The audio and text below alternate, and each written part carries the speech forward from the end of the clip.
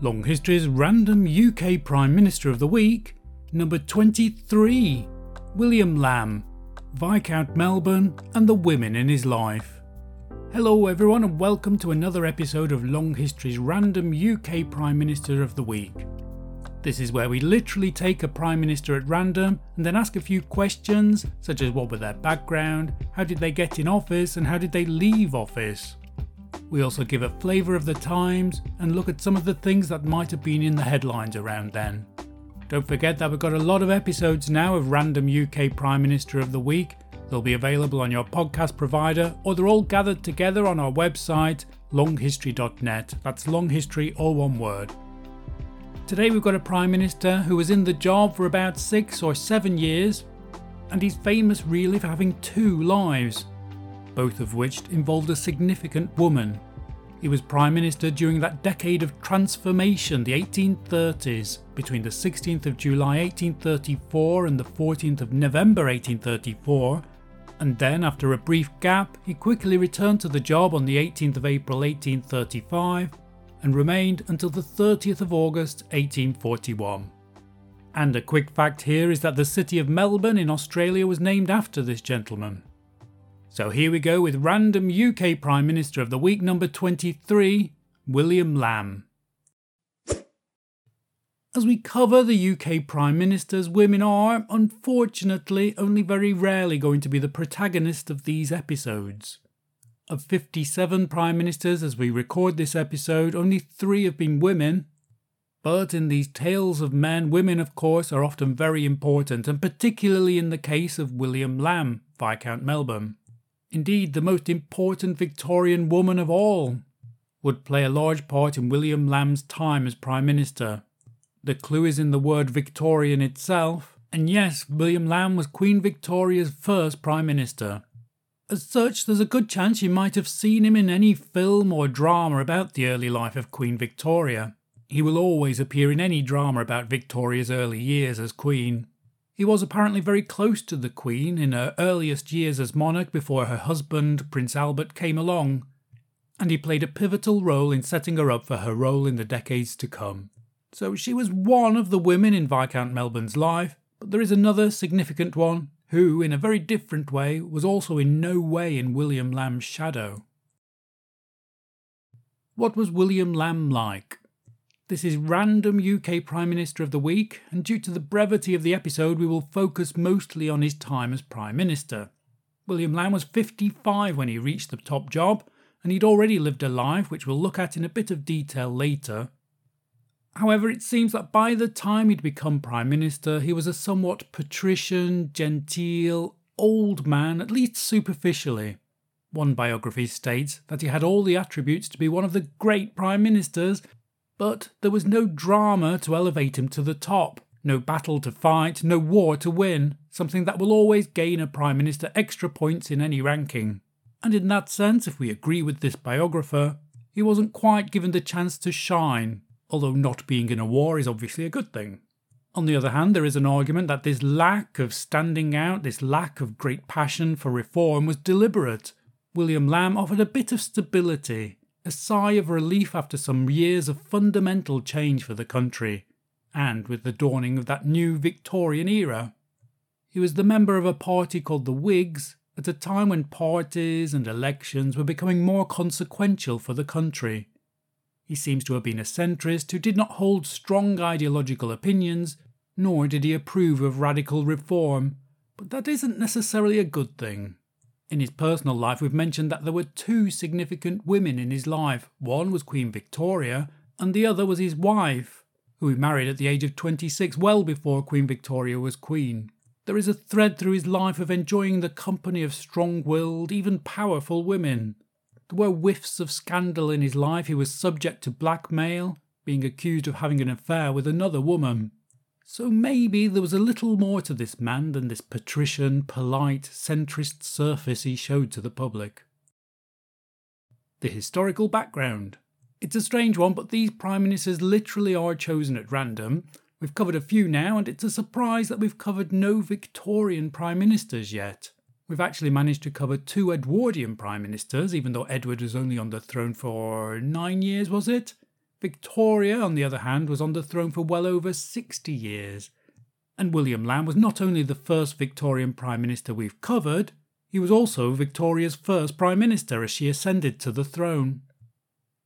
The 1830s, in this way, was very much a transitional decade for the UK's history. There were two main Prime Ministers in this decade, Charles Grey, who dominated the first half between 1830 and 1834, while William Lamb, the Prime Minister in this episode, dominates the rest of the decade. The former brought about lots of change in the country, while Lamb was brought in after, perhaps to tamper it down and let it bed in with a period of calm. As well as two Prime Ministers, there were two monarchs in this decade, with William IV's short reign entirely taking place in the 1830s. He reigned for 7 years, followed by his niece Victoria. One detail of the 1830s is that the transportation of convicts to Australia peaked at this time. The Australian city of Melbourne, as we've mentioned, was founded in 1835, and it was named after this gentleman. The Australian city of Adelaide was also founded in this decade, and that was named after William IV's Queen. The United Kingdom at the time. At the beginning of the 1830s, there were just over 16.5 million people in the UK. This was a decade when things really began to take off for the country. During this decade, the Industrial Revolution and the British Empire were both expanding quickly. This was the decade when the postal service was standardised and the first uniform stamps were introduced, towards the end of Lamb's time in office. The average weekly earnings of a labourer in the summer of 1834, for example, when Lamb first took up office, was around 10 shillings and 5 pence, which is about £43 or around $53 per week. The United States at the time. We'll take a brief look across the Atlantic at the US. Arkansas became a state of the United States in 1836, during Lamb's time as Prime Minister. In that same year, Texas began its brief stint as an independent republic, its country status ending 10 years later. Michigan became a state in 1837, while Van Buren became the 8th president that year, replacing Andrew Jackson. Who could vote? We like to ask who could vote at the time so we can look at the evolution of democracy over the years. This was the decade when the Victorian era began, and what change came with it? Well, the Great Reform Act of 1832 had been implemented only 2 years before Lamb became Prime Minister, and just 5 years before Victoria inherited the throne. This act was a fundamental change for the country, giving the vote to a wider range of property owners, extended the vote to a slightly lower class of people. This act finally got rid of those rotten boroughs which had so few voters that they could easily be bought and manipulated. The result of this act was that the electorate more than doubled, from just over 215,000 voters to more than 430,000. But before we get carried away, that was still only just over 2.5% of the population. There was still lots of development in democracy to go yet. And unfortunately, this act also formalised the inability of women to vote. Previously, some titled, landowning women had been able to vote. What was William Lamb's background? Although we've been focusing on his time as Prime Minister, William Lamb is also famous for having another life. As we've briefly alluded to, the principal one here will be his time as Prime Minister, but the other one relates to his wife. His family wasn't from a long line of aristocrats. His grandfather had become a baronet, and he had a background as a barrister and a politician. His official father, and there are some rumours that he was illegitimate, had become the first Viscount Melbourne when he was promoted to become an Irish peer. This is the title that William Lamb inherited. He was born in London in 1779, and his establishment background means there are no surprises about his education. He was one of the 20 Etonian Prime Ministers we've had, and one of the 14 Prime Ministers who've studied at Cambridge University. He served as a captain and a major in the Napoleonic Wars. The most famous detail of his earlier life, however, was his relationship with his wife, as we've mentioned. She was called Caroline Ponsonby, who he married in 1805 when she was only 19 and he was 26. They had only one surviving child who had intellectual issues and would die at the age of 30. Caroline Ponsonby, however, is most famous for the affair that she had with the poet Lord Byron when he was 24 and she was 26. This love affair did not last and resulted in Caroline dramatically slashing her wrists one time. She is portrayed as being obsessed with Byron into her later life. She published a book called Glenarvan, which fictionalised her life in a book that splits opinion even to this day. Some call it pulp fiction, whilst others stress its literary merits. By the time Caroline and William officially separated in 1825, they'd both been having affairs. She would eventually die in 1828, aged 42, apparently due to some mental illness. It's striking, however, that there is another version of these events which could portray her as a powerful, independent and artistic woman with a slightly dull husband who attempted to step out of the shadows of the men around her and have her own literary career. This portrayal of women around this time as being shrill and hysterical seems to be a bit of a trope. Apparently she came up with the phrase mad, bad and dangerous to know when describing Byron. Lamb's political career began in 1816 when he became a Member of Parliament representing Peterborough. He inherited his father's title in 1828, in that way moving into the House of Lords. He entered government and became Home Secretary when Charles Grey, his predecessor, became Prime Minister. How did William Lamb become Prime Minister? That predecessor, Charles Grey, also known as the famous Earl Grey, had put through lots of reforms during his time in office. It was only with great diligence that he'd managed to push through these reforms, particularly the Great Reform Act. But he'd also pushed through an act abolishing slavery in the British Empire. Charles Grey resigned over the issue of the treatment of Catholics, and after all this reform, the diplomatic and centre-ground William Lamb, who was a member of the same political party, was appointed as Grey's successor. So in this way the pendulum swung away from reform towards a period of consolidation. Lamb didn't support the Great Reform Act and hadn't supported the abolition of slavery. This was a man who didn't like change, which leads to views which seem pretty indefensible today. At this point Victoria wasn't the Queen yet. We were still in that short 7 years between the 4 Georges and the long reign of Queen Victoria, when William IV was king. So this king had had to put up with all these shocking reforms that had given more people the vote, and he was a bit fed up of all this change. And even with the less reformist William Lamb in office, he still wanted to give the other party a chance to form the government. This was apparently the last time in history that the king has ever exerted this ultimate power to force a prime minister to leave office and essentially to try and impose his own prime minister. However, these attempts stalled 5 months on after 2 more prime ministers and an election which decisively backed the Whigs, that is to say William Lamb's party. Everyone had to admit that it was the Whig party that should be in charge, which put Lamb back at the top. It was actually a significant moment for British democracy, when the vote proved more powerful than the monarch. What were William Lamb's biggest achievements as Prime Minister? He did have quite a relatively long time in office, but as I've said, he's most famous for being quite centrist and not bringing about much change after that earlier period of lots of change. However, he did introduce a bill that changed the lives of many people, which was to legalise marriage for religious denominations other than members of the Church of England, Jews and Quakers. This meant that atheists and Catholics could have legitimate marriages in Great Britain and the UK. In this way, Lamb did improve the lives of women, giving Catholic women legal redress if their husbands left them. And this same act also legalised civil, that is, non-religious marriages for the first time. It's not all good, however.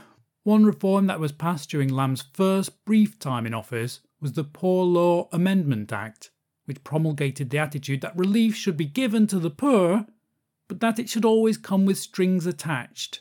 The workhouses that were set up for the poorest people had to be worse than the life of the poorest workers living outside the workhouse. This turned them into something similar to prisons, involving poor nutrition and hard labour. This is something that often cropped up in Charles Dickens' novels.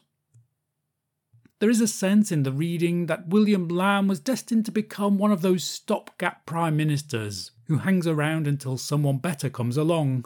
However, it seems that the establishment was quite happy to have a less reformist Prime Minister in office after the shocks of the previous government. So he stayed in the job a little longer than expected, with one more big change for the country to come. William IV died on the 20th of June 1837, only a month after Queen Victoria had celebrated her 18th birthday.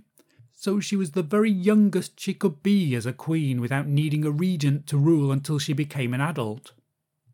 She was crowned 1 year later, and Lamb was Prime Minister during the whole of that period, and he became something of a favourite of the new queen, particularly helping her to establish her independence away from her mother.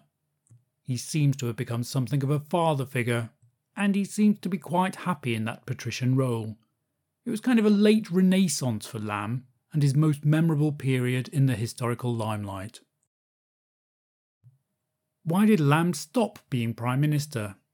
Despite being so moderate, Lamb's time in office wasn't without its controversy.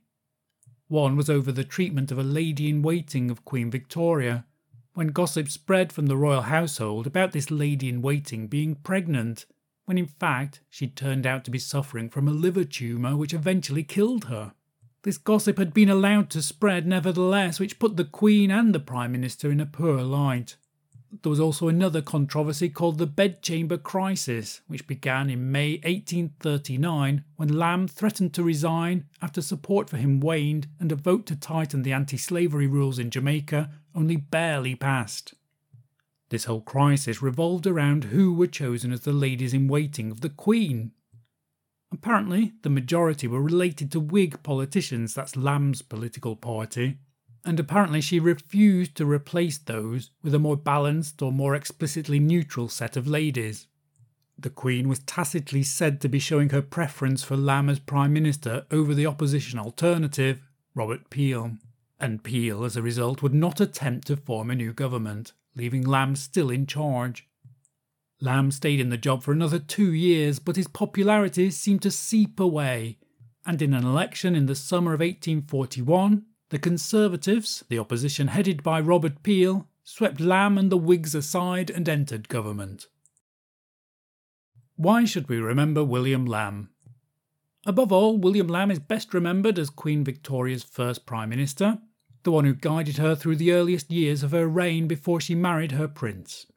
Other than that, the most memorable details of his life are those of his dominant wife, her famous affair with Byron, and his disabled son dying at the age of 30. It has been said that William Lamb's affection for the Queen was a result of losing his only child. There are hints, however, that this self-consciously patrician man who enjoyed compromise and was not struck by any reformist zeal was not quite as nice as this paternalism would initially suggest. This portrayal of his wife as something of a shrill madwoman seems a little too convenient for the times. He did have his own affairs. His dislike of change meant that somehow he managed to disapprove of the abolition of slavery and of giving a few slightly less posh people the vote. So was this conservatism just the result of a genial dislike for change that anyone could understand? Or was he just an intransigent and intolerable man with extremely unpalatable opinions and not quite so paternalistic after all? Well, he did legitimise the marriages of many people, and he seemed to last in office because he offered a break from radical reform and offered a stability allowing that reform to bed in. It doesn't seem to have been enough to make him one of the greater prime ministers, but his role, at least in history, is assured for anyone watching any drama or documentary about the early life of Queen Victoria. That was a brief history of William Lamb, Viscount Melbourne as is also known. Let me stress that this is just a quick introduction to the man who seems to have had a very interesting life actually. So if anything takes your interest here or you disagree or want to do your own research, feel free. This is the first Victorian Prime Minister we've covered, but there are many more to come. So please subscribe or follow the podcast if you're interested. Don't forget to like it before you move on and help us to share it with other people, that would be much appreciated. But above all, thank you for listening everyone. This was Random UK Prime Minister of the Week, number 23, William Lamb, Viscount Melbourne and the women in his life. Goodbye.